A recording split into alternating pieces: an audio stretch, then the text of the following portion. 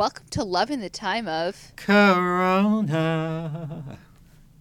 a podcast that explores love and dating and staying sane during a pandemic. I'm Alexa. And I'm Devin, and welcome to this plane crash. No, I don't like plane crashes. Okay. Those really scare me, but keep it. Hey,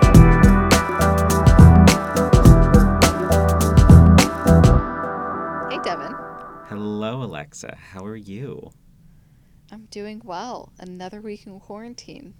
Living the dream, truly, just redefining the depths of how far into my own psyche I can go on a daily basis. And I really thought at this point in my life I'd spent, an already inopportune amount of time psychoanalyzing myself, but I'm really setting new personal bests.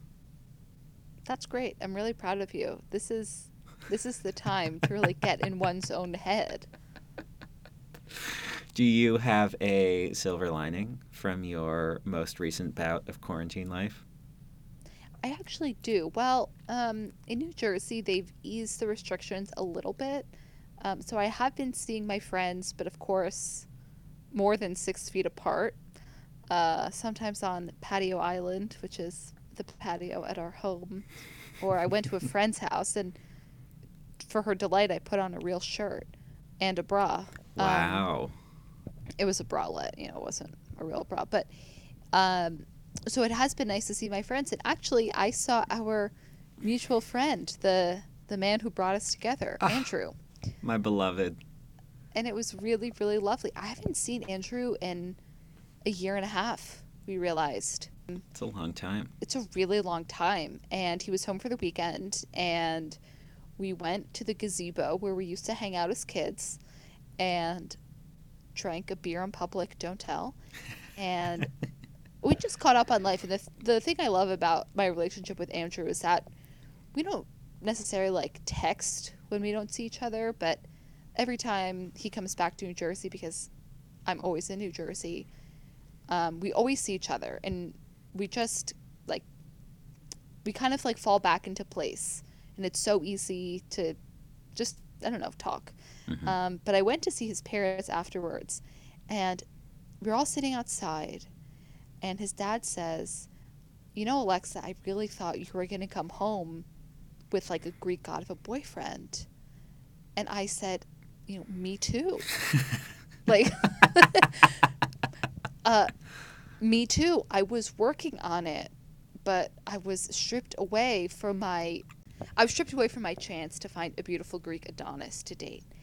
And the three of them, in their collective memory, reminded me of something I've totally forgotten, and I've been racking my brain all week. They said when I was maybe 14 through 16, I came back from Greece or Cyprus one summer talking about this guy who I met, who was older, which is typical.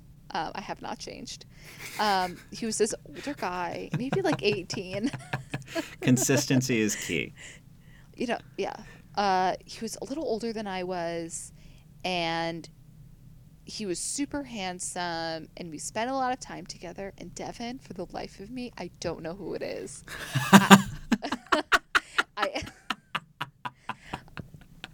I cannot think of the only person I could think of when we were, I don't remember, maybe I was 15. We went on a cruise from Cyprus. Just for all the listeners, for our 40 friends, a cruise from Cyprus is not like an American cruise ship. It's like a lifeboat with a bathroom. They are really not impressive at all. But you can tour the Greek Isles and parts of Turkey on these little ships. So we went to some of the Greek islands and went to Istanbul and Ephesus, and there was this guy who I don't remember his name, and he was Cypriot American. He was, I think, 17 or 18, and there was this shitty nightclub on this cruise, and we became friends, and we went dancing, and I remember he bought me a Blue Lagoon, which is a really shitty drink. It was the first time I ever had alcohol. Oh, it's such a terrible drink. Oh, I know. And it wasn't, it's the first time I had alcohol not around my parents, because Greeks give their kids wine when they're in utero, whatever, they don't care. So I had this drink, and, nothing happened with this guy. We were just we just kind of became friends. But I actually think I found his number in my desk when I was cleaning it last summer. But I threw it out. So he's the only person, and No. I did throw it out. I said, you know what? I was thinking, because it was a 973 area code. It was New York, and he was from the city. And I said to myself, should I text this guy? But I said, no, I'm going to Greece. I'm going to meet a beautiful Greek man to date. Ugh. So I shouldn't have thrown out that number. I think that's who they talked about, but it was very funny that they all have this collective memory of me coming home talking about this guy. Blah, blah, blah, blah. No idea who it is. I can't believe you threw So out it's the been, number. We could have had him on. It could have been a beautiful reunion. I know, we could have. I'll check my desk one more time because you never know what I'm going to find in my desk. We'll track him Um, down. we'll track it. I think his name was George. I really don't remember, but it's been a fun thing to think about this week. What was your silver lining, Devin? I don't have anything nearly as interesting as that. But for me, a huge silver lining is that I am going home this weekend. And while that in itself is exciting, the big part of that is that means that I am going to get a haircut, Ooh, which is huge Mazel tov. because at this point, I'm somewhere at a cross between George Michael and my terrible eighth grade self. You look like Jimmy Neutron. Yeah, in the mornings, it's very Jimmy Neutron. Once I've put 3 pounds of gel into it and really tried to, make myself presentable for the world, it's just a lot of hair. And I slightly trimmed my own hair the other day, which I don't do, but I needed to, and it didn't look terrible, but I'm really reaching the danger zone. And so my beloved Angelina, who's been cutting my hair for, at this point, I think over a decade, I will return to in the new normal with my mask and all of that jazz, but I will get my hair cut. And my head will weigh about 3 pounds less because I have so much goddamn hair. So now I'm running home to my family home, where I am, funnily enough, for years, my brother Aiden has wanted to move into my bedroom at home because it's slightly bigger, but he's just been using my desk for years in there. And then, like 3 years ago, I was like, okay, I'll pack all my stuff up. We'll be ready to go. We'll move in. But then he was always too fucking lazy to do it. And Aiden, if you're listening, I love you, but you should have done this 3 goddamn years ago. But they've decided now in quarantine that it's time. So while on Zoom, my mother very graciously sorted things so I could tell her to put things, because we in my family, and by we in my family, I mean my father and my brother, have a tendency to break things. And so I don't trust either of them, so it was only my mother who could move it. But now I am returning home to a new room, even though it's my brother's old room. But they have repainted. I am getting a new desk. And my mother has kept saying that there are some other, quote, surprises waiting. And I hope that those surprises are more in line of like a cool poster that she's found. Or maybe for the first time in my life, I'll have a television in my room. Those things, and Ooh. not like she goes, oh, there was this really cool printout I found. And then it's just something that I really can't have on the Zoom background when I'm trying to look professional. I hope your room is painted like bright pink. I mean, it would match my cheery disposition. But most of my silver linings are just the fact that I will be home, which will be a change of pace. And after having been on the island where I live for 3.5 months without leaving, I'm very excited to leave the island. Just get out. So that's exciting. And also a small silver lining shout out. Teddy, who was on the podcast, came to visit me over the weekend, and we had a lovely, wonderful weekend. And it was just great to have a friend who was unassociated with my school be around for a while. So it's been a Love good it. week. That's great. It'll be nice to go home. Yes. Okay, so all good things. And the question I'm going to ask you is a yes or no question. And there's one right answer. Have you finished Avatar? I have 3 episodes left. 3, Okay. Alexa. We will do our Okay, you're full fine. series debrief Fine. next week, but that doesn't Fine. mean that we can't, in this beautiful moment, bring our sexual frustrations in quarantine together with our love for Avatar and do possibly our best Avatar/nipple update ever. Ugh, I don't know if I'm ready. We're bringing back an old 8th grade. I think this is when we started playing this game. 8th grade sounds It, right. it's a good old American classic. It's called FMK. Or to those who are against abbreviations, better known as fuck, marry, kill. Yum. Yum. Oh boy. So for those of you who haven't listened to Avatar, you can skip it, but you shouldn't. And you should watch it so you know how disturbing our answers are going to be. And yes, we are talking about cartoon characters, and it's going to be pretty rough. So I'm going to go first because I have finished the series, which gives me a little bit of clout to start. All right. All right. Okay, hit me, baby. All right. Toph, Uh-huh. Azula, Mm. or Uncle. Oh, now this is a moral quandary. You're hitting me with moral question. No, okay. I'm sorry, Iroh. I'm going to kill Uncle Iroh. Okay. I'm going to fuck Azula because she's crazy, and I have no doubt that the sex would be wild. I think she would actually be kind of a bad lay because she's so power hungry. I actually think she'd be a really selfish lover. She'd be like a total macho man. She would just take her pleasure, and after she came, she'd be done. You know, for the experience, I'm okay with that because I just think the idea of being with somebody that crazily powerful Yeah. would be a fun trip on its own. And it's one time, so if it's not great, I don't have to look forward to a lifetime of disappointing sex. And so then I would marry Toph because she's fucking hilarious Yeah. and just a badass and cute in her way.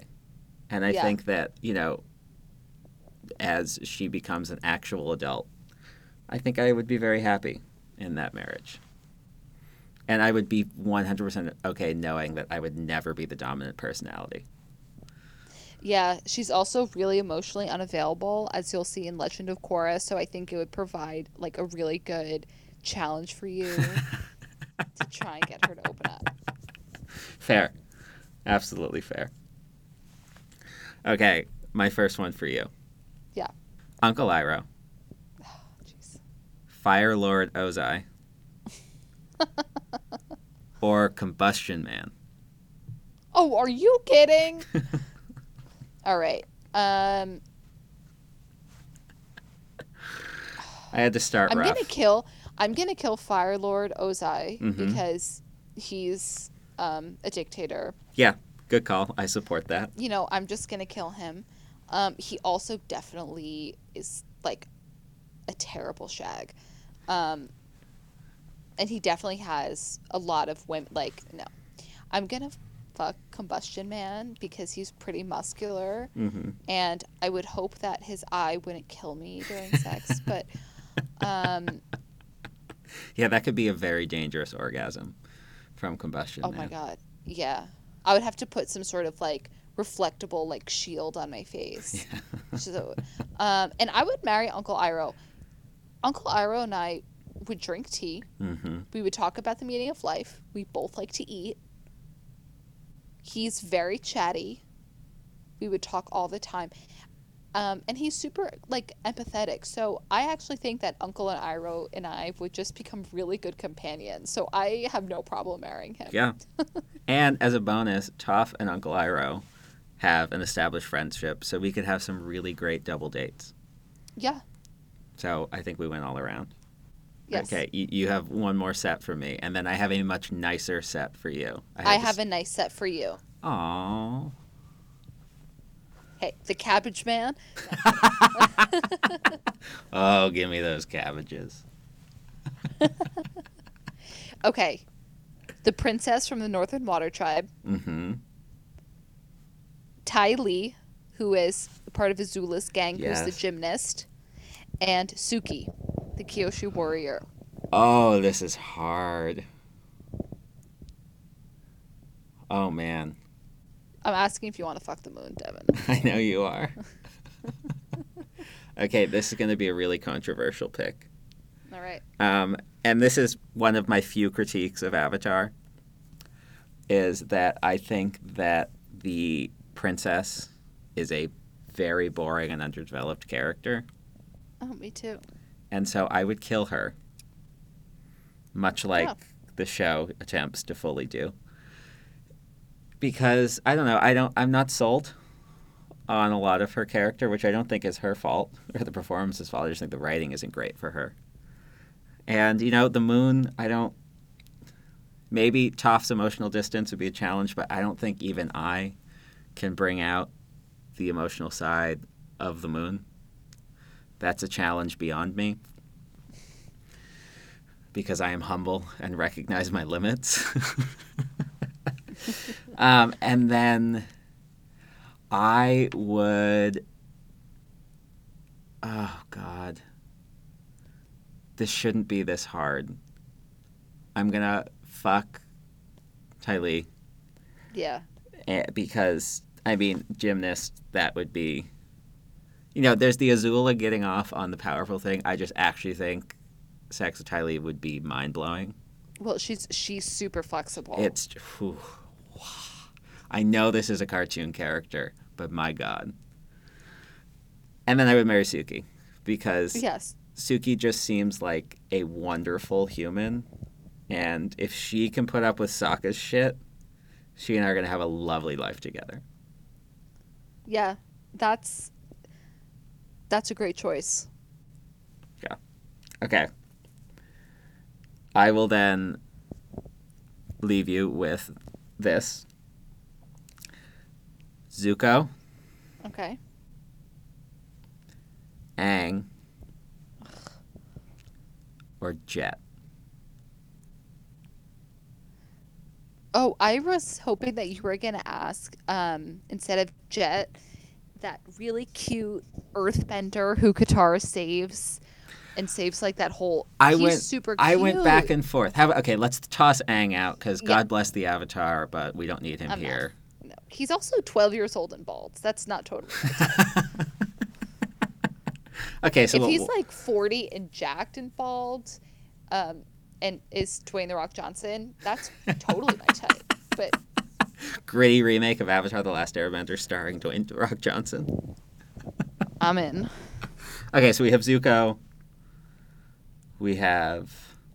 Oh my God, who the fuck did I just say? Jet. Jet. So we have Zuko, Jet, and cute Earthbender, whose name I can't think of. I love the cute earthbender. Okay, one follow-up question. Is this Prince Zuko post character arc, or is this angry Prince Zuko? This is your ideal Zuko. Okay, so this is Prince Zuko post character arc. When his hair's a little shaggy. Oh, he's so cute, and he's like so conflicted. So I'm definitely killing Jet. Jet is a traitor and kind of an asshole. Good call. And he's a really bad Robin Hood. Mm-hmm. I'm definitely gonna. Oh, see, with the very cute Earthbender, I know I would have like really cute Earthbender babies. And his parents seem lovely, and I think I would have a very good relationship with them, and I like want to have nice in-laws.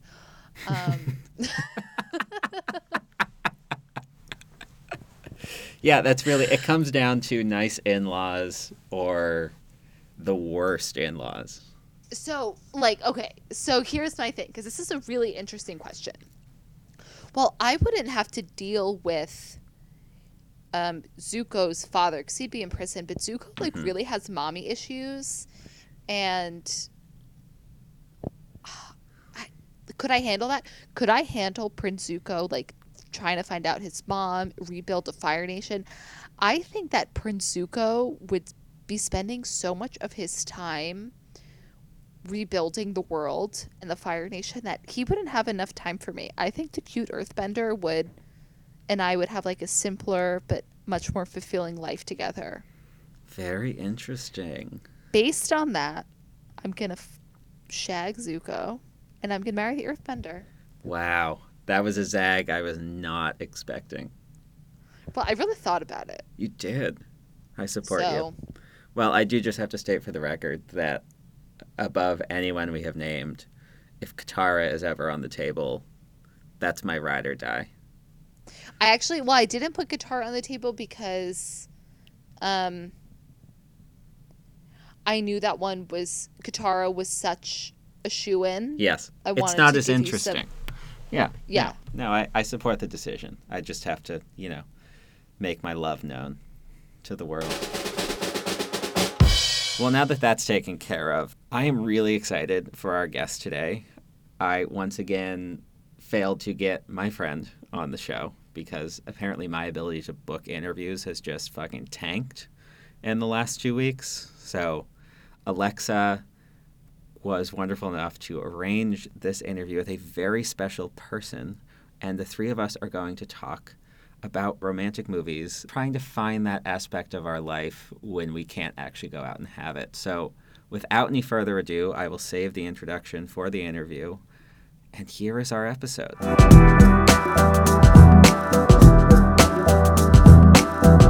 This week we have a very special guest. She is the culture editor at oprahmag.com. She is an expert on books, movies, TV shows, and Bachelor gossip. She is also she's also my lifelong psychological tormentor, my wonderful, incredibly smart sister with a very sexy radio voice, and I'm very happy to have her on the show today. Well, now that you said something about my radio voice, now I'm going to be like listening to my voice as I speak, so that's kind of stressful. But thank you both so much for having me on. I've been listening to your podcast, except every time I do, my sister yells at me because she says that she can't stand listening to herself. So it's a very, we have a fraught relationship to this podcast. And Devin, I think, has a very devilish voice. He has a good radio voice, too. Oh, why, thank you. Yeah, I mean, I think that it just plays in Alexa's favor and that I just sound like the evil twin of this endeavor. Yeah, you sound like the evil twin. Like, you sound like you're the person who shows up in the middle of the show to be like, and you forgot to introduce me. I'm the twin, So yes, if this was Days of Our Lives, I would come in. I don't know what I'd be wearing. You'll come in next season in a cape. Beautiful. I'm really excited to have Elena here today because while, Alexa, I love you so much, Elena and I have a pop culture obsession that we share that That's Alexa true. just, I think, mercilessly makes fun of both of us for. That said, though, Alexa is like a really skillful binge watcher. Like, I've never been able to watch a TV show as fast as she can. I've always admired her for it. So I actually think she's a voracious pop culture consumer. Like, Kirby Air, right? Like, Kirby opens her mouth and the air goes in. That's her with a TV show.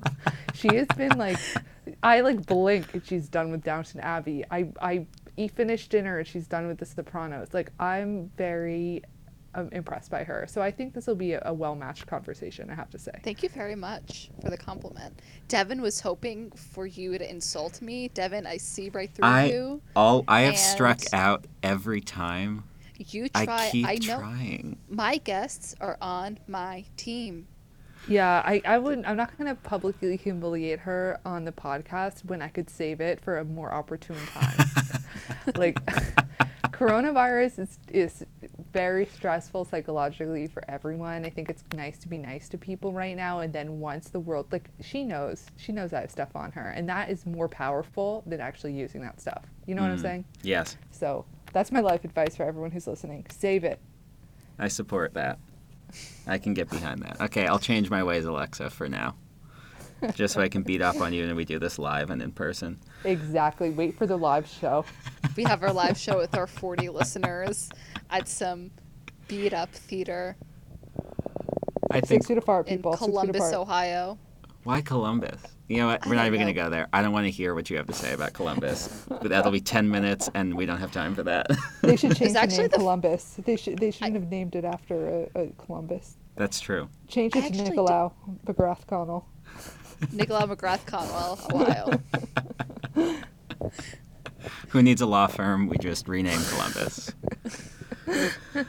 Well, before we go down that rabbit hole any further, what we are technically here to talk about is romantic movies to keep the spark alive with yourself during a pandemic. Okay, that sounds like lewd, Devin. That's what I try to provide because every time I try to go down that angle, Alexa scoffs at me or tells me to cut it out. So I just got to keep trying. Though I can rephrase if we feel. No. That's what it is. Because if you're a single person like I am during the pandemic, like you're looking for sparks of chemistry, and those are on screen. Yeah. It's really, I thought I had experienced the worst times to be single in my life, and then this came Devin, about. you've never been single. Well, those 3 months that one In middle time. school? This is funny. This is the longest I've been single in a few years, which is quite a psychological. How long has it been? It's Ooh. been 4 months. Oh, I'm so sorry for you. No, Don't we look, all pity? I honestly, I have to say, I think this is good. This is good. It's like a period of think of it as like cleansing. Like you're Yeah. doing the Lent. You're doing the Lent I in am. your life. This is the equivalent of my juice cleanse in my love Yeah, life. exactly. It's a juice cleanse. You're gonna go out there and you'll be clean. You'll be ready. But it's a juice cleanse without an end date. No, people, but you know what? Let's not go down the rabbit hole. But I do think that it will end. It will end. Yeah. Whew, so we hope. So, regardless of my sadness or not sadness for being single for 4 months, I have been watching a lot of rom-coms during my time in quarantine, which is a change because normally I'm more drawn to tragic romances, as Alex and I have talked about on this podcast. But I challenged myself for this episode not to go down the tragic romance hole, with one exception. But otherwise, I've really stayed positive, which is growth, I think, for me. And that's exciting. What has been your favorite? Should we start? Do you want to start with what you've been enjoying? Yeah, let's dig right in. We can go around. Each of us can talk about our first one, and I don't have mine ranked in any particular way. I'm just going to go reverse chronological because I'm a freak like that. But Sounds good. anyone can feel any sort of inspiration to do it however they want. I will say the one I have revisited most recently is Portrait of a Lady on Fire.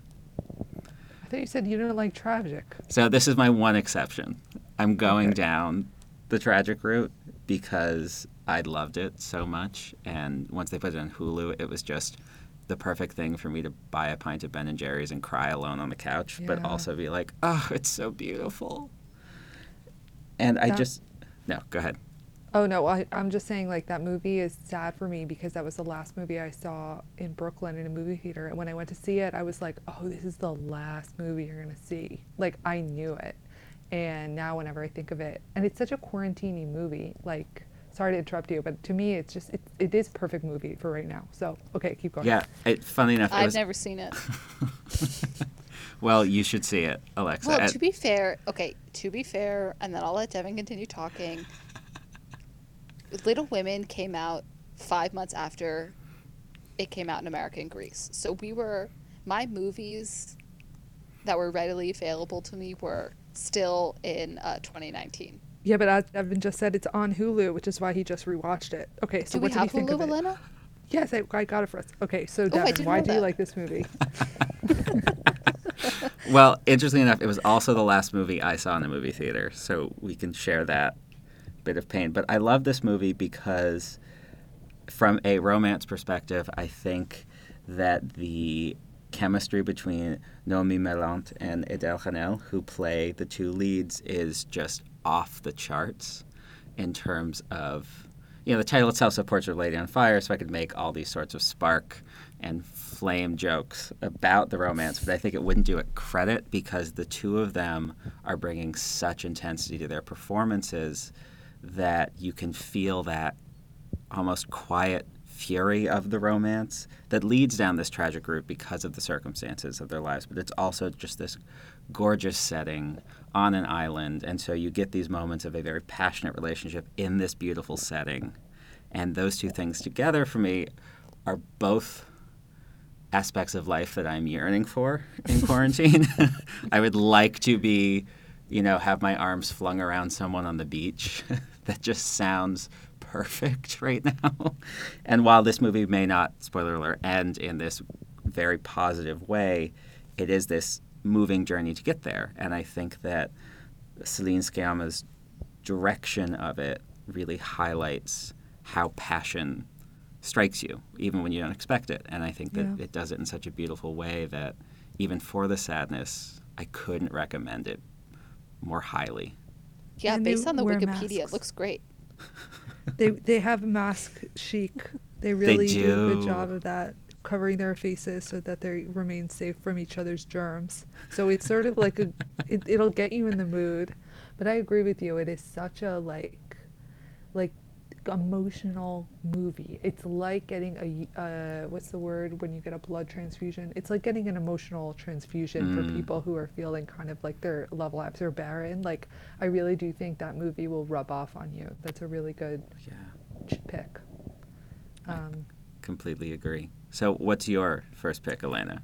We'll get to Alexa. So I will. So there's this movie that's coming out on Hulu on July 10th, and it's called Palm Springs, and it is, I think that it was bought by Hulu from Sundance in like one of the biggest deals ever. Like, they paid so much money for this movie, and it's created by the guys behind Lonely Island, and I'm like, why are they paying so much money for a comedy rom-com by the Lonely Island guys? And then I was obviously curious because I love expensive things, so I watched it on my screeners account. I get early screeners, and then I understood why they paid so much money for it.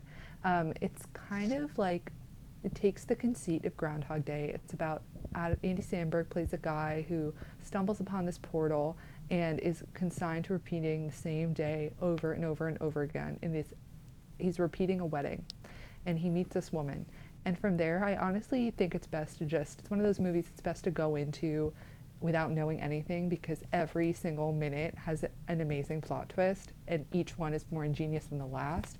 But it's this love story about two people who are trapped to repeat the same day over and over again, which AKA is quarantine. Like, it literally feels like we're in Groundhog Day. And in that, they're able to create something new. And I'm like very fascinated by the idea of creating progress when your life feels like it's stalled. Like, how do you do that?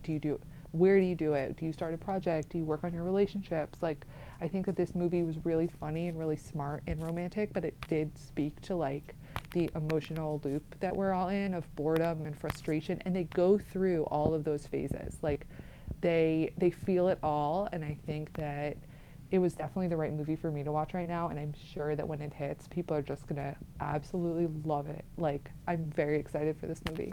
So that's my first choice. Palm Springs, July 10th, Hulu. We're both Hulu people. Yeah, I'm a big fan, and I was reading about Palm Wow. Springs earlier today, actually. So I'm excited to hear that it's good, because it was one of those things I looked at, was like, oh, I would love this to be fantastic, and you never know, but I trust you, and that's exciting. It's really good. What's the name? Wow, once I get the Hulu password. Oh, sorry, Elena. Who's that guy who's in J.K. Simmons? He's in it, and he is just the greatest at popping up out of nowhere in a movie, and you know that whatever role he chooses, it's gonna be fun. It's gonna be fun to watch, without a doubt. That guy has a great picker. So if he's in a movie, I'm gonna like it, and that is true for this movie as well. All right, Alexa, tossing it to you. What's your choice? Well, first of all, I need the Hulu password. Second of all, I was thinking about, I wasn't really thinking about romantic movies. I kind of ignored Devin's suggestion. I was more thinking about... What's new? Well, the thing is, there's some romantic movies that came to mind, and we will talk about Moonstruck. But I'm not really in the mood to watch romantic movies. So I'm actually picking a very strange and very dark movie by by a Greek director who did The Lobster, who did The Favorite. And the movie I'm picking is called Dogtooth. Yes. Now, Alana probably knows Dogtooth. It is one of the most gut-wrenching and disturbing and hard things to watch, but a great thing to watch in quarantine. So this father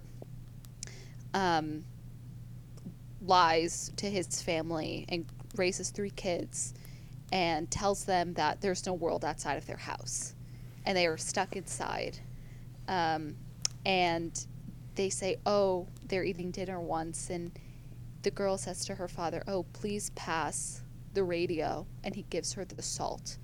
So not only do they not leave the house, but like their whole like vocabulary is messed up, their whole perception of the outdoors is totally skewed. They think that cats are like the Antichrist and that they're the most dangerous creature ever. I mean, it's really crazy, but he works at a factory.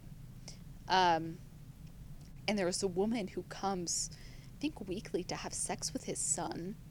And she starts slowly bringing the outside world into their house. And you see what happens to the family.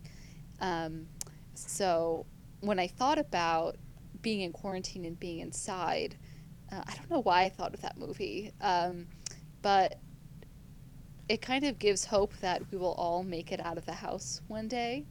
Wow, it's amazing that you watched that movie and felt hope. That is like hands down, like that movie changed my life. It is so worth watching and so disturbing, and such a well constructed universe. Like, it's an incredible movie, but it is bleak, Alexa. Like, It is super bleak. I agree with you that it's good in the sense that they get out of the house, but like that girl, it seems like she's gonna last one day. Like, I hope it lasts 2 days out of the house, you know? Yeah, but I mean, I did watch it by myself, and I also couldn't sleep the night I watched it. But but it was really, it's extremely thought provoking, and super well done, and I was happy because I understood it and didn't have to totally use the subtitles. But I think it was one of his first movies, and definitely, it is definitely a movie that you won't forget. So I think it's a good thing to watch during quarantine. I Yeah. agree. Fun fact on Dogtooth, the first time I watched it was I had seen The Lobster, and then I decided that I would take a weekend to watch all of Yorgos Lanthimos, the director's other movies. So after a day that included Dogtooth, Killing of a Sacred Deer, and a few other of his bleaker ones, I really just had to lock myself outside on our porch to be like, there is sunshine. There is Yeah. hope. I have to say, Killing of a Sacred Deer, like, I can't really find one redeemable quality in that movie. Like, I've never felt so trapped in a movie theater in my life. Like, that movie messed me up. Like that was so disturbing. I'm sure there are people who like it, but I was just like, oh, this is just torture. This is when I have to admit that I absolutely loved it as Like, much it as was- it destroyed me. It was like crazy. I think about everything in that movie and how messed up it was. Holy shit. Yeah. I am obsessed with Colin Farrell's second career as Yeah. this twisted leading man Yeah. in these movies. And his character in Killing of a Sacred Deer, for people who haven't seen it, is this cardiac surgeon who splits the difference between concerned father and arrogant asshole, but in this deadpan sort of way. And what I love, because I'm a sadist about these things, is I loved the exploration of the family unit and the corruption of Yeah. it. And so in that way, I was totally sucked into the Twisted universe. But it's a very particular film and a very particular tone. Yeah, it's hard not to be sucked in. Like, I agree with you that it's like effective at what it's doing, but it just made me feel so fragile. Yeah. Like, it's really nuts. He's very good though. He's such a good director. Yeah. Yeah. So He was also Dogtooth. born in my favorite neighborhood in Athens. Fun fact. Greek. Wonderful. Well, Alexa, thank you for I like to throw Devin off guard. I like to catch him off guard with my Wikipedia facts. with your picks. I mean, I with Portrait of a Lady on Fire, I thought I would bring the darkest movie to the list, but Yeah, and you then she comes with Dogtooth. you just swooped in, and thank you for saving me from that honor. But changing tones dramatically, my second pick, and one that has just been a comfort food movie for me since it came out, and one that I just revisit because I love, is The Big Sick, Oh yeah.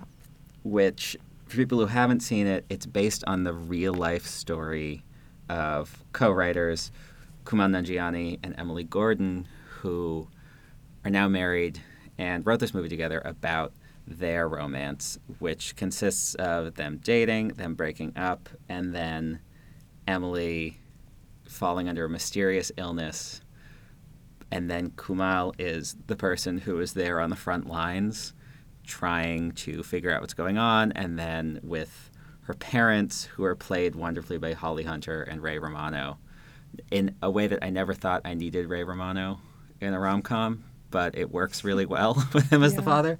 And so it's this movie that, for me, I'm enjoying in this situation because it's absolutely hilarious and is so heartwarming by looking at Kumail's family and Emily's family and how both of their backgrounds are different, because Kumail he's playing a version of himself, so he's a Pakistani-born comedian, and his family is very focused on him being within that culture, but he's wanting to break out. And so you have these very intricate themes and approaches that are paving the way towards this really sweet and then also challenging romance. And within this context of, there is the darkness of the fact that, Emily is in a coma for a large part of this movie. So it is not your traditional rom-com in that sense. But I also think that tonally, where we're at this point in life where there is all of this darkness and all of this tension around us, looking for moments of joy, while not forgetting that there's the more difficult parts of life right now, but just finding a balance between keeping those two things. I think The Big Sick, in the way that I turn to movies for guidance in a lot of ways, and to, find a mood boost, but also something to center me, The Big Sick is one that I think does such a great job showing a realistic relationship, even in the most unrealistic circumstances. And that feels relatable right Yeah. now, even though I've never been dating someone who went into a coma, and I really hope it never happens. And it's based on a true story. I think maybe you probably already mentioned that, but I think that knowing that it's real and that there are people who met in this extraordinary way and surmounted so much, it's very romantic Yeah, and it's very funny. yeah, I love absolutely. that movie. I saw it twice in theaters. I love that movie, and I think that I like movies about when you marry into a difficult family, and then you just have to deal with all this stuff. The person's perfect, but there is this other thing, and yeah, it's just they really handle a lot of big topics with so much nuance. So, good suggestion. Yeah. Okay, can I go? Yes. Yeah. So the second, or maybe first, most popular movie on Netflix right now is one of the worst movies I've ever seen. It's called 365 Days, and it It is looked a terrible. Yeah, hold on. So it's a Polish. Certain parts of it are great. So it's a Polish movie. It's adapted from the equivalent of 50 Shades of Grey in Poland. This cosmetologist wrote this trilogy, and they became very popular. And now they're a really popular movie, to the point where I think that this movie is excavating it's plumbing the depths of people's desires, and people are realizing that the things that they want are really messed up. So this movie is about this gorgeous, capital G, capital O, gorgeous, this man is sculpted from an asteroid from another planet. He makes me believe in like alien species, because he's more than human. So that kind of gorgeous. I honestly have never really. I can't. Maybe Johnny Depp and Chocolat, but he's so much better looking than that.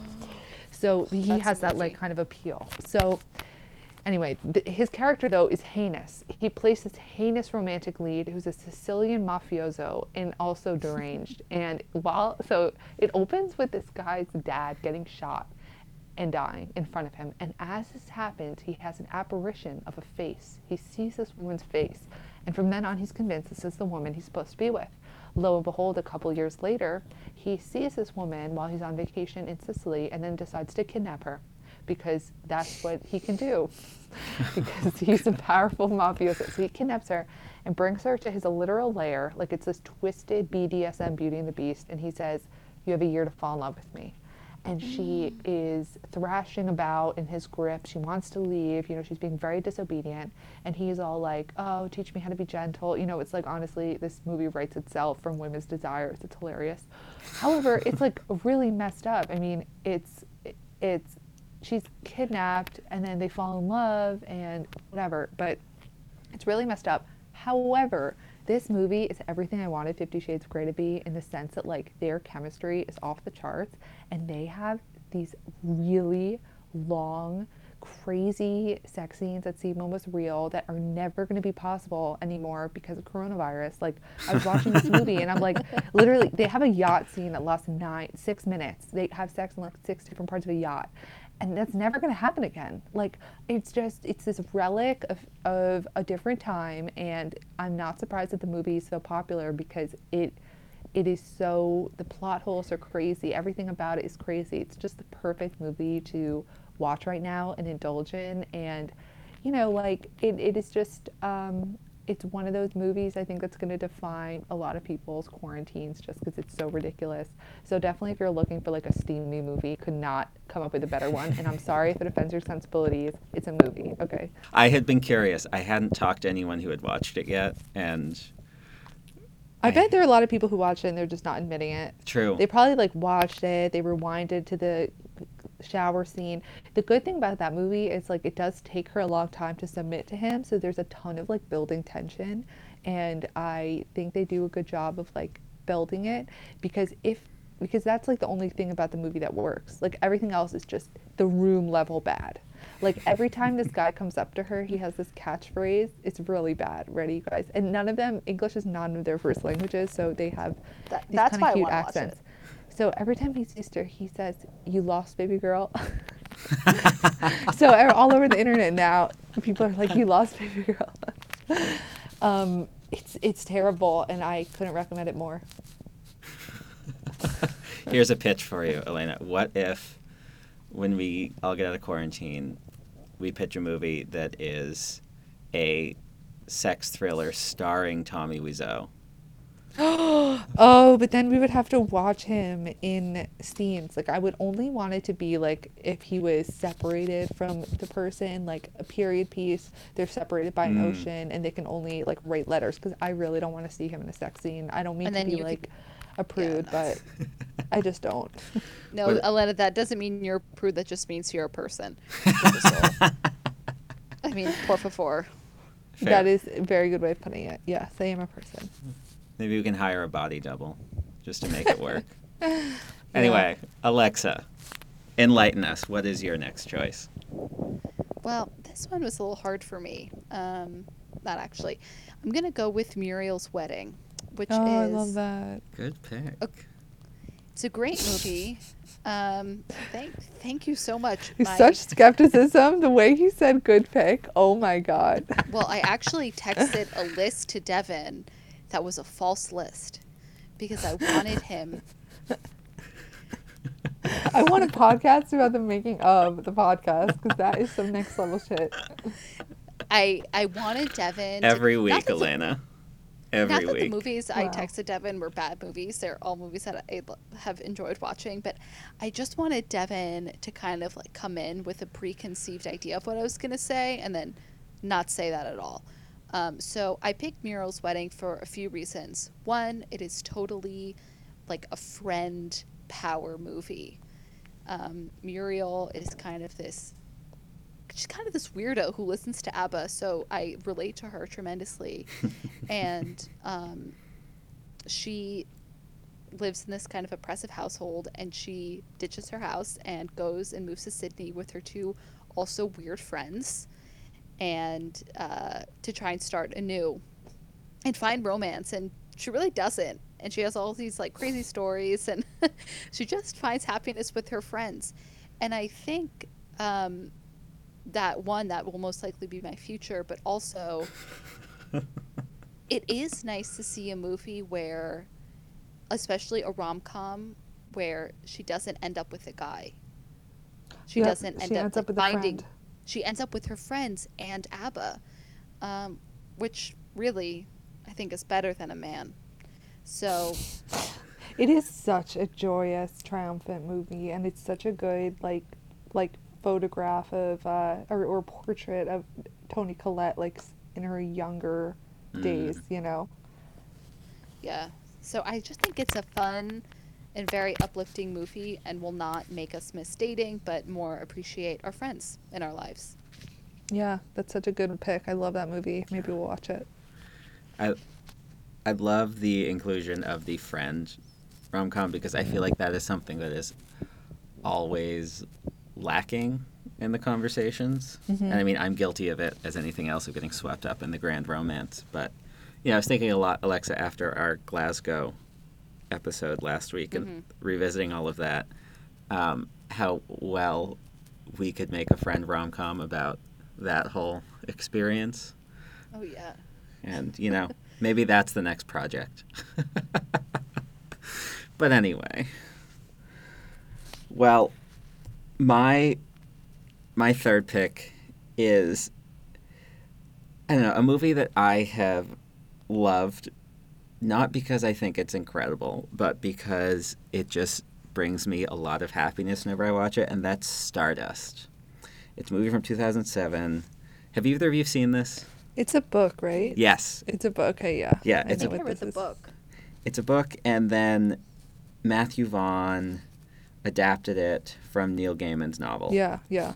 And it is more or less a fairy tale that is about a young man who lives in this small town, and it's a period piece, and then he sees this falling star, and the girl he's in love with says, "Oh, if you go across and get me the star, I'll be with you." And so he crosses over this wall, which is supposed to separate the normal world from this magical, fantastical world. And then what uncovers from there is him trying to find this star, while there is also a number of princes who are trying to get it to claim the throne, and you have all of these crazy fantasy characters overlapping with each other.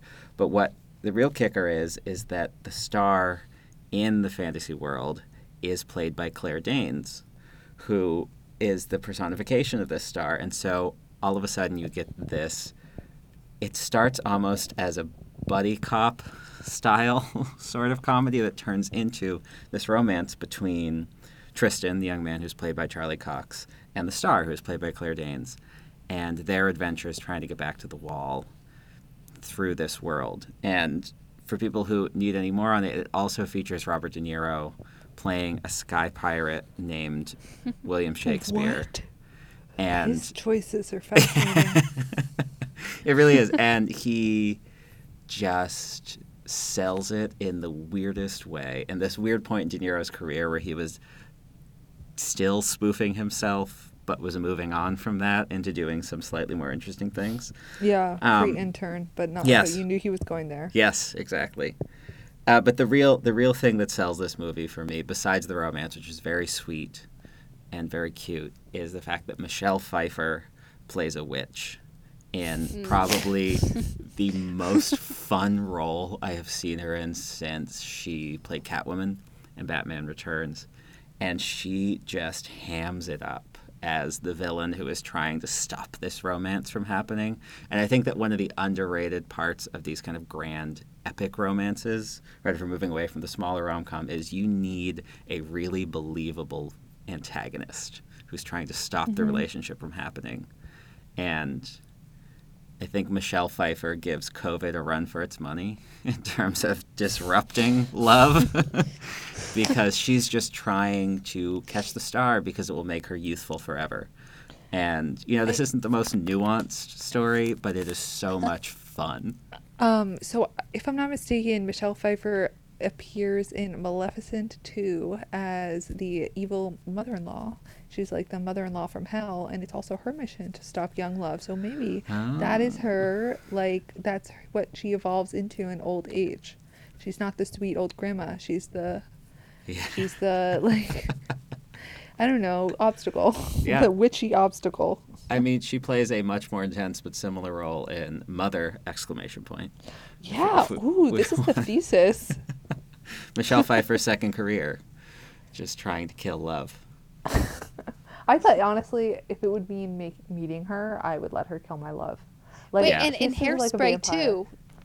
Isn't she in Hairspray? Yes, yes, she's the mother in And Hairspray. she's the mother of Amanda Bynes' character. Oh no, she Yes. doesn't let her daughter date seaweed. Yes. Date Seaweed, who's black, and she tries to break up their interracial relationship. So this is Michelle Pfeiffer's Wow. second career. Whoa. We may yeah, have just she- discovered something big.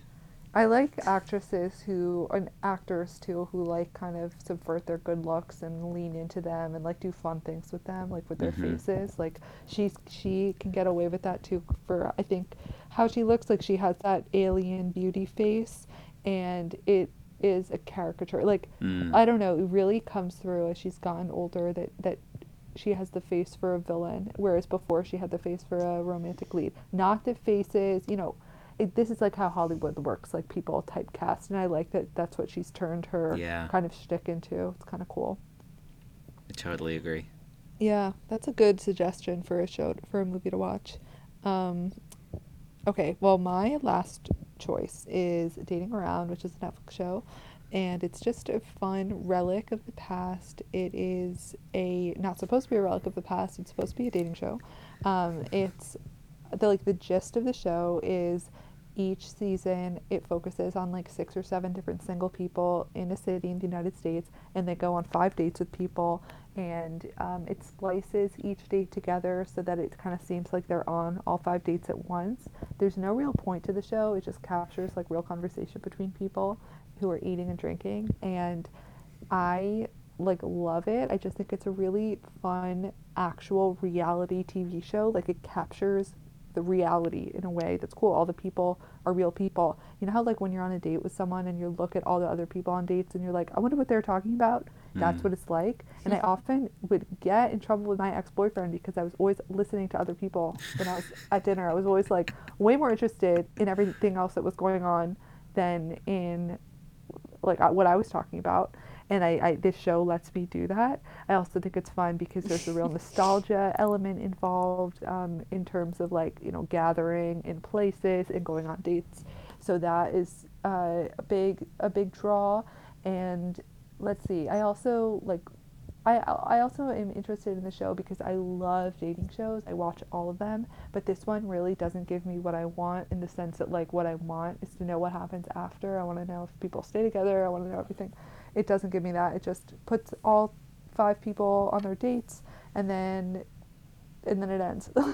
Like it's very unsatisfying, and I'm like, well, what am I watching these shows for? Like they don't owe me anything. I just will enjoy the time I spend with them and move on. So it kind of feels like going on a date with a show and having it just be a first date.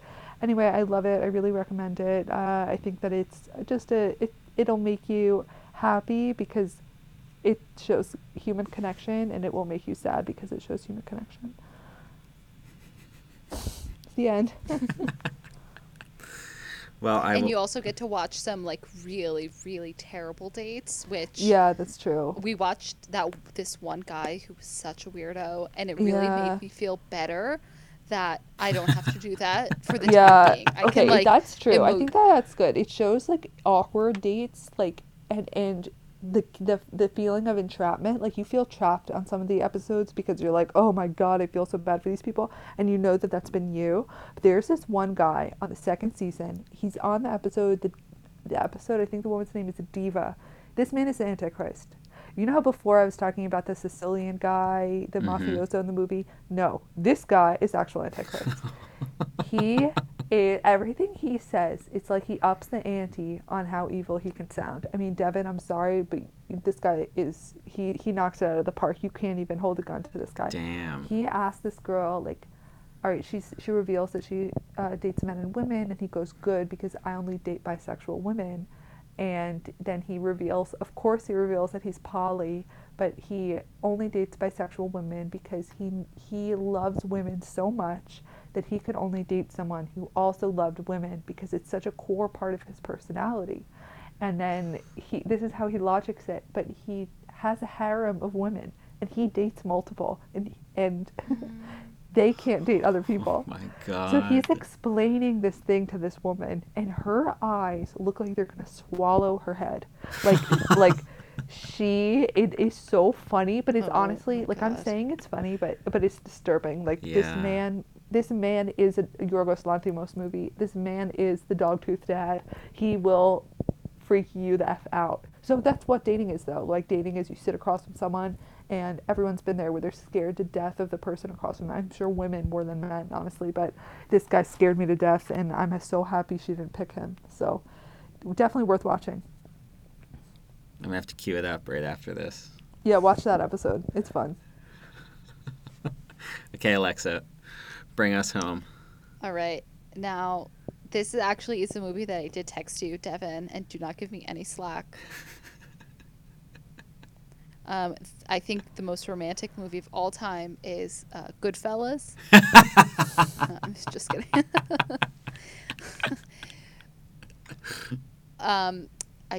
But the movie I'm choosing is The Parent Trap. Now, hear me out. One, First, which Parent Trap? the Lindsay Lohan Okay, one. I just wanted to make sure. Lindsay Lohan squared. It's her best role. Elena and I have discussed this in depth. And we love a transatlantic romance between Dennis Quaid and Natasha Richardson. It's a great movie.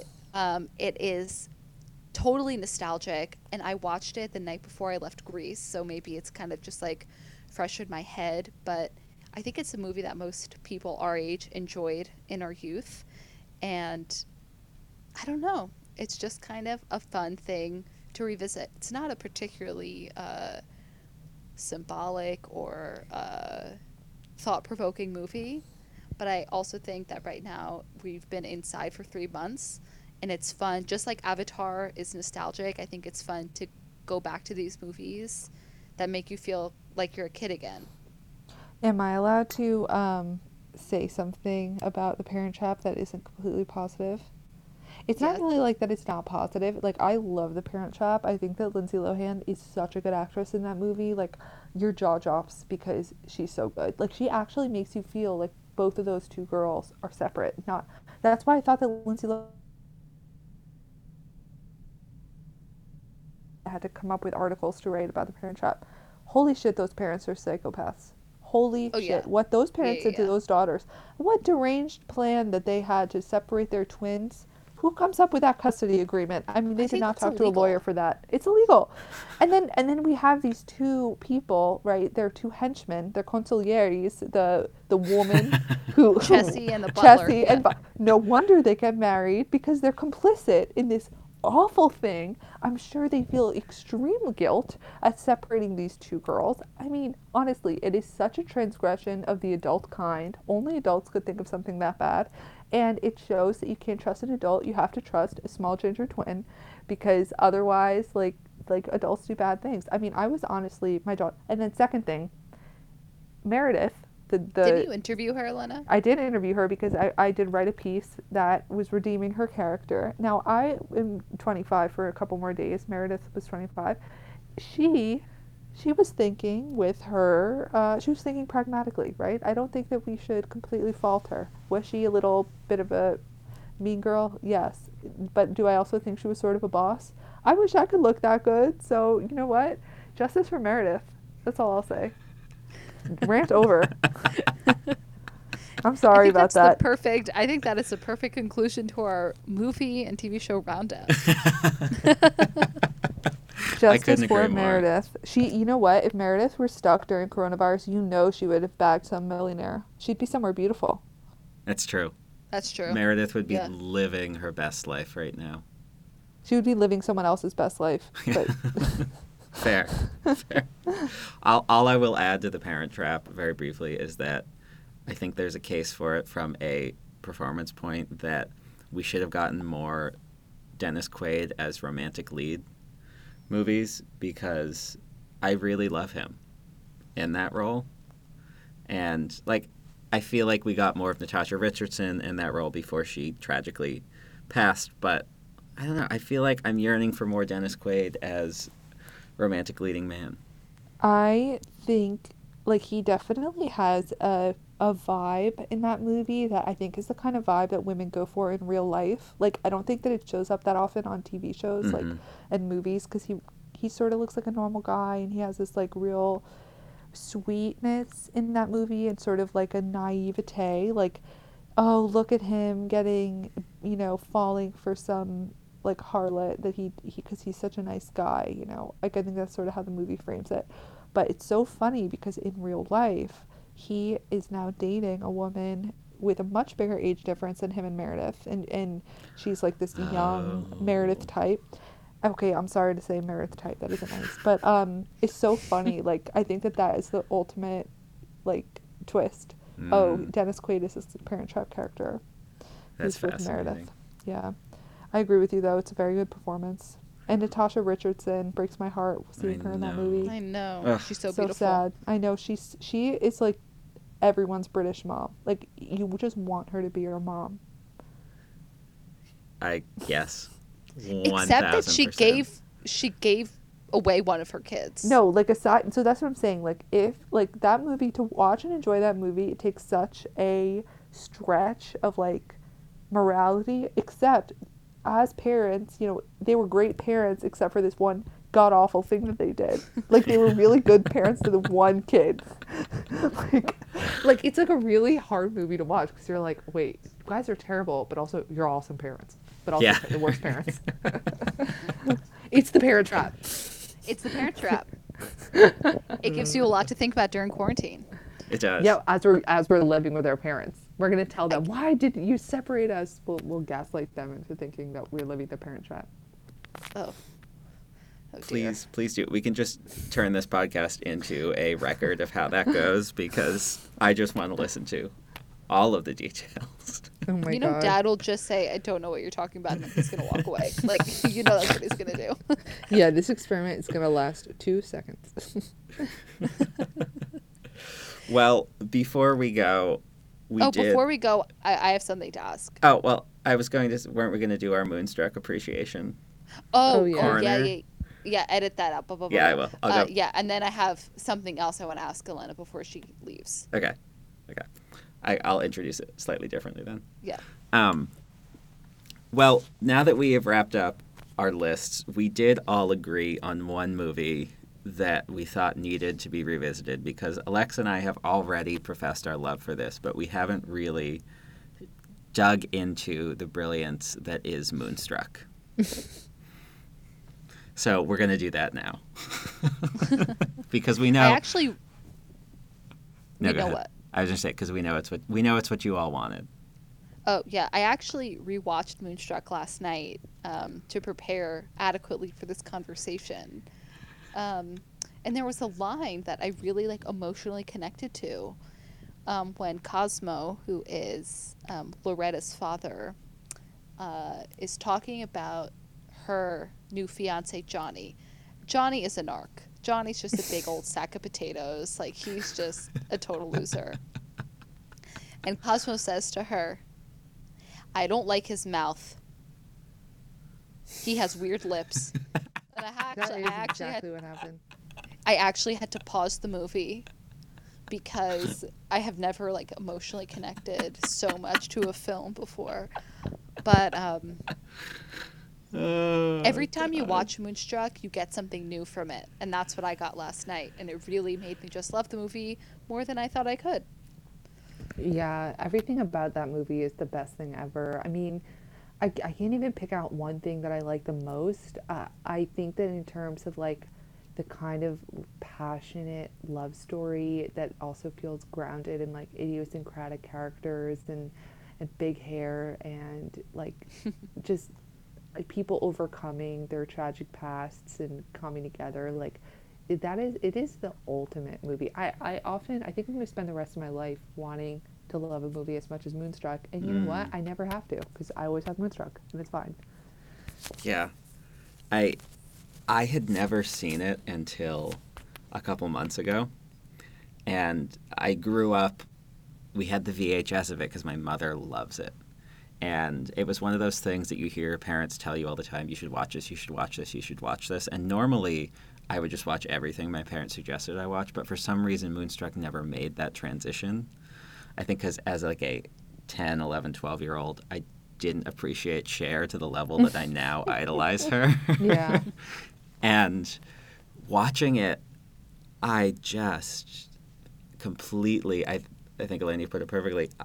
I have never loved a movie of this kind in the way that I love Moonstruck. Yeah. And I think for me, now that I've revisited it a number of times, because it's probably my most watched thing in quarantine, I just keep bringing it back out every now and then, is Cher's performance is so full of life. I feel like it's a rare number of performances that capture an actor or actress at this incredible moment in their career. And for her, it's this year where she's releasing her big comeback album, and she's in this movie, and then she wins an Academy Award, and just that energy around her life at that moment seems to be in the performance. And to imbue Loretta with such a passionate yearning that is also, I think, in that way, cut by the realism of, she's always talking about, am I cursed? Is this just my lot? That kind of struggling back and forth with what kind of happiness can I find? What kind of realism can I find? And that she's settling for Johnny. I think that exchange that she has with her mother by the lovely, wonderful, incredible Olympia Dukakis, who I'm going to try and not remember the fact that you had dinner with her because it'll just make me too jealous to function again. But when she asks her, do you love him? And Loretta says, no, but I like him. And her mother says, good. And I just think, She said, yeah, good, that's better. He won't drive you yes, crazy. that's the line. Right, because she loves her husband and he cheats on her and he's like, a pain in the neck. And I think, yeah, it's a very interesting look at love. Like, love is something that ruins your life in a lot of ways. It blows up your life. Like, and I think that movie understands that love is like not always a gentle thing. It can be like a forest fire too. But ultimately they all harness it. Like, everyone kind of ends up like, anyway, I just, you know what I've been thinking about in that movie? I've been thinking about Cher kicking a pebble down the road. She has nowhere to go. She's in New York. Like, she's just walking around and she's alone and thinking. And I can't really do that anymore. And but there's something about that scene and like the time that it gives her. Just, you know what she's thinking. You're there with her. And I like that I don't know, like that scene always, I don't really have a reason as to why I think about it all the time, but I do. It's a captivating scene. I would completely agree. I feel like I think Norman Jewison, who directs it, does a lovely job in the whole movie, but a moment like that where he just seems to recognize that what he has in front of him is such a rare performance. Yeah, that's a good way of putting it. That to just allow her to do that and set the camera back in a way that puts her in the setting and focuses on her while not doing it in some corny slow-mo close-up, the way that you would think of some moment like that often portrayed. It is this quiet moment where she gets to be on this empty street and we just stay with it. And the miracle of the movie, I think, is that we get those quiet moments alongside something like her running a Cosmo and the girlfriend at the opera. And you have that explosive thing, but you can also slow down and revel in the fact that she is thinking about this. And she has that reflection that is stylistically and from a character standpoint just central to making something like that work. Yeah, we love Cher. Thank you, Cher. Cher Appreciation Day. Yes. And Nick Cage. Nick Cage is so hot. I don't care what anyone says. And we love that her hair is always frizzy in the movie. Uh-huh. Yeah, unapologetically. Hello. Yeah. Quarantine hair, baby. And you know what? She Her has that mom is grace. her mom covers for her every time. Yes. Her mom is really the unsung hero. She's like, oh, Yeah, they that's ran true. into each other in church. Where were you? Don't This is- ask. All right, I told your father you came home. It's like Olympia Dukakis knows what's up. And I also like that you see the mom struggle too, because she knows that Uh-huh. Cosmo has his guma, which I'm using one of Yeah. my vocabulary from The Sopranos, and she's like reconciling with why he would cheat on her. But she asks, why do men chase women? And I like that she and Loretta are kind of both going through these like very hard questions and changing. Mhm. And in 2 days, how long does the movie take place? 2-3 days? I think They so. really- Oh, really? I didn't realize. Yeah, no, it's like 3 days, and then he proposes to her at the end. And Olympia Dukakis says, do you love him? And she says, I love him awful. She says, that's Yeah. too Too bad. bad. Because she's marrying a wolf. A truly, truly spectacular movie. I'm happy we all can agree on something. I am too. It's nice when that happens. I do have one final question for our guest. Elena, who is Greg? Oh my god. Alexa's so excited because we have gossip. Greg is Greg is a guy that I met online who we've been chatting for a number of weeks. It's her online. texting friend. He's like my pen pal. Like we talk, we just chat. Very, very friendly.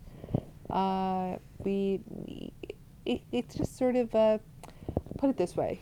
We would have already gone on a date in the real world, Mm. right? So we're just on the perpetual simmer. It's like you made rice and the rice is made.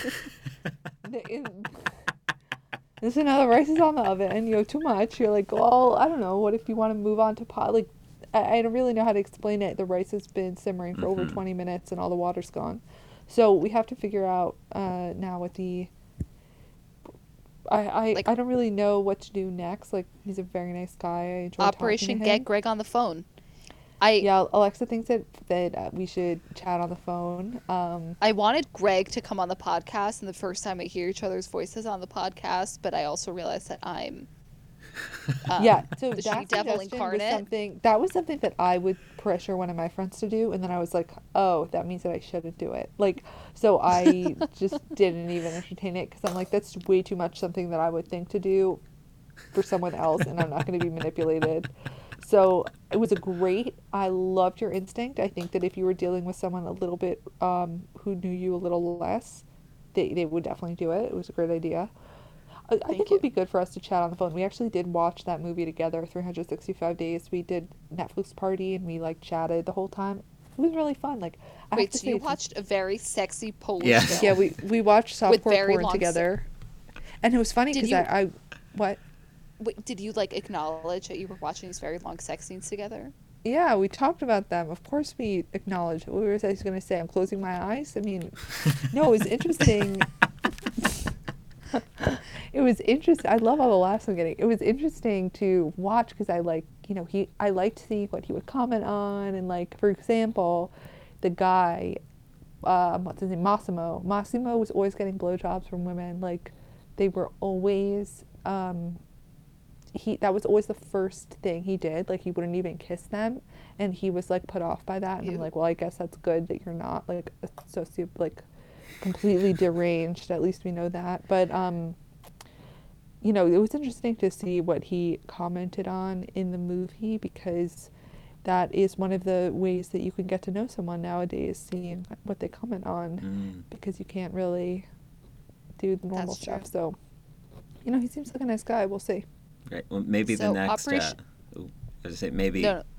if I can give a bit of our #bad advice, which might be good advice. You never know. I have been using. There's another app called Scener. That's a Oh yeah, I Chrome have that. extension. I don't know if you. I love it. I love the video component. Maybe Oh, probably that's a good idea. probably good that you didn't have the video on for 365 days. I think that's a good call. That is very good. but the video chat can be great because I love Netflix Party, but after a while, I want to see people's faces in reaction to something. So maybe that's the next step. You I do think a that that's a good idea. little video date. Wait, Devin, Yeah. I think we should. I've never done a Netflix party. I think we should watch 365 together. I think that would be funny and also really disgusting. I agree. I'm probably going to watch it after this. Yeah. My ice cream. Now That's I'm a good idea. curious. Yeah. Well, maybe because we're having weird trouble getting interviewees, we do an episode on 365 days. Yeah, we could really. I think you should yeah. do yeah, I definitely think you should have people come on to talk about it. It deserves its own episode. I'm on board. We got to get I'm the rest also of our on board. friends to do it, and then we can talk about softcore porn, because that's really where we've been heading this whole season, and I'm glad we finally reached that point. It's time, you guys. It's time. Thanks for tuning in to Love in the Time of. Corona. I really wanted to mix it up today. I can't let it get stale on us. This is all about creativity and forging ahead. It always kind of takes me off guard, so I appreciate it. I want to stay on my feet. We hope you enjoyed our episode today on FM Kill with cartoon characters and talking to my lovely sister, the writer, about best movies to watch during quarantine. She was such a great guest. Doesn't she have a really sexy radio voice? Incredibly. I know. Well, she's wonderful, and next week we may or may not have a guest. I don't like to commit. So tune in to see what next week's episode is going to be about, because we don't know either. And again, if you have any questions you want us to answer, please shoot us an email at loveinthetimeofpod@gmail.com. I check the email when I remember to, and we will be happy to answer any of your questions on next week's episode. So stay safe, be well, and hang in there.